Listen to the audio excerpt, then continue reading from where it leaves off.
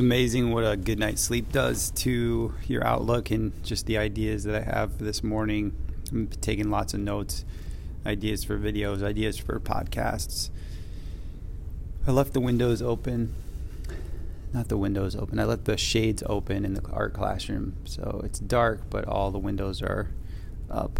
And it's this contrast of dark on light because the walls are painted white. And it looks really cool. I haven't seen it look like this before. Skull project is going really well. Day of the Dead skull project. Those skulls that we're doing look beautiful. And I'm starting to dive deeper into, how to get things to go a little more breakthrough on the internet. Breakthrough, not viral, but breakthrough into some of the more interesting topics. Like, how do you get people to read, listen to, click on your podcast? Because that is a part of a thing that needs to happen. Well, it doesn't need to happen, but I would like more people to be aware that this is happening and listen to it. Other ideas I was having this morning were 10 ideas or 10 reasons your art is trash.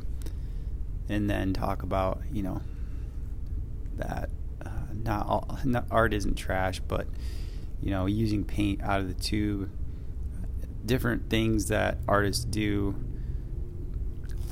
different things that beginning artists do that makes their art look kind of beginner.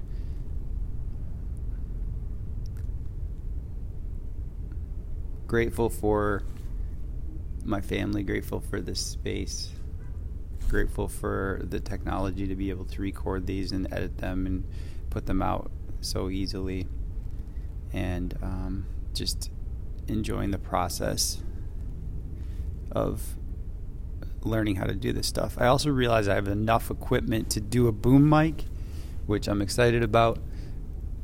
Definitely excited about doing a boom mic. Boom mic is when you put a stand and have the mic above you while you're talking on video so that it's not connected to your shirt, because if you move around and talk at all, depending on the quality of the mic, it makes popping and just normal noises that your clothes make. So audio is huge, and since I'm doing a podcast, I want to get better at the audio. The post-processing thing takes time. And I definitely could spend a little more time in figuring out, the compression, high, low pass, all these things. Basically, the audio engineer people understand really well. And I need some software that cleans up the audio. For example, when I have a YouTube video and everything looks really good, but the audio just needs a pass, I'm not sure how to do that. So I need to research into that domain, like how to export the audio by itself, then put it back, sort of thing. I'll figure it out, or I'll just have to edit in Premiere and do that sort of thing, or not worry about it at the moment and just kind of enjoy trying to get people to even watch videos. I did a video about planning and being at school at night, and that one's getting a couple views, and I think that's all I want to say this morning. It's Friday. It's time to do some artwork.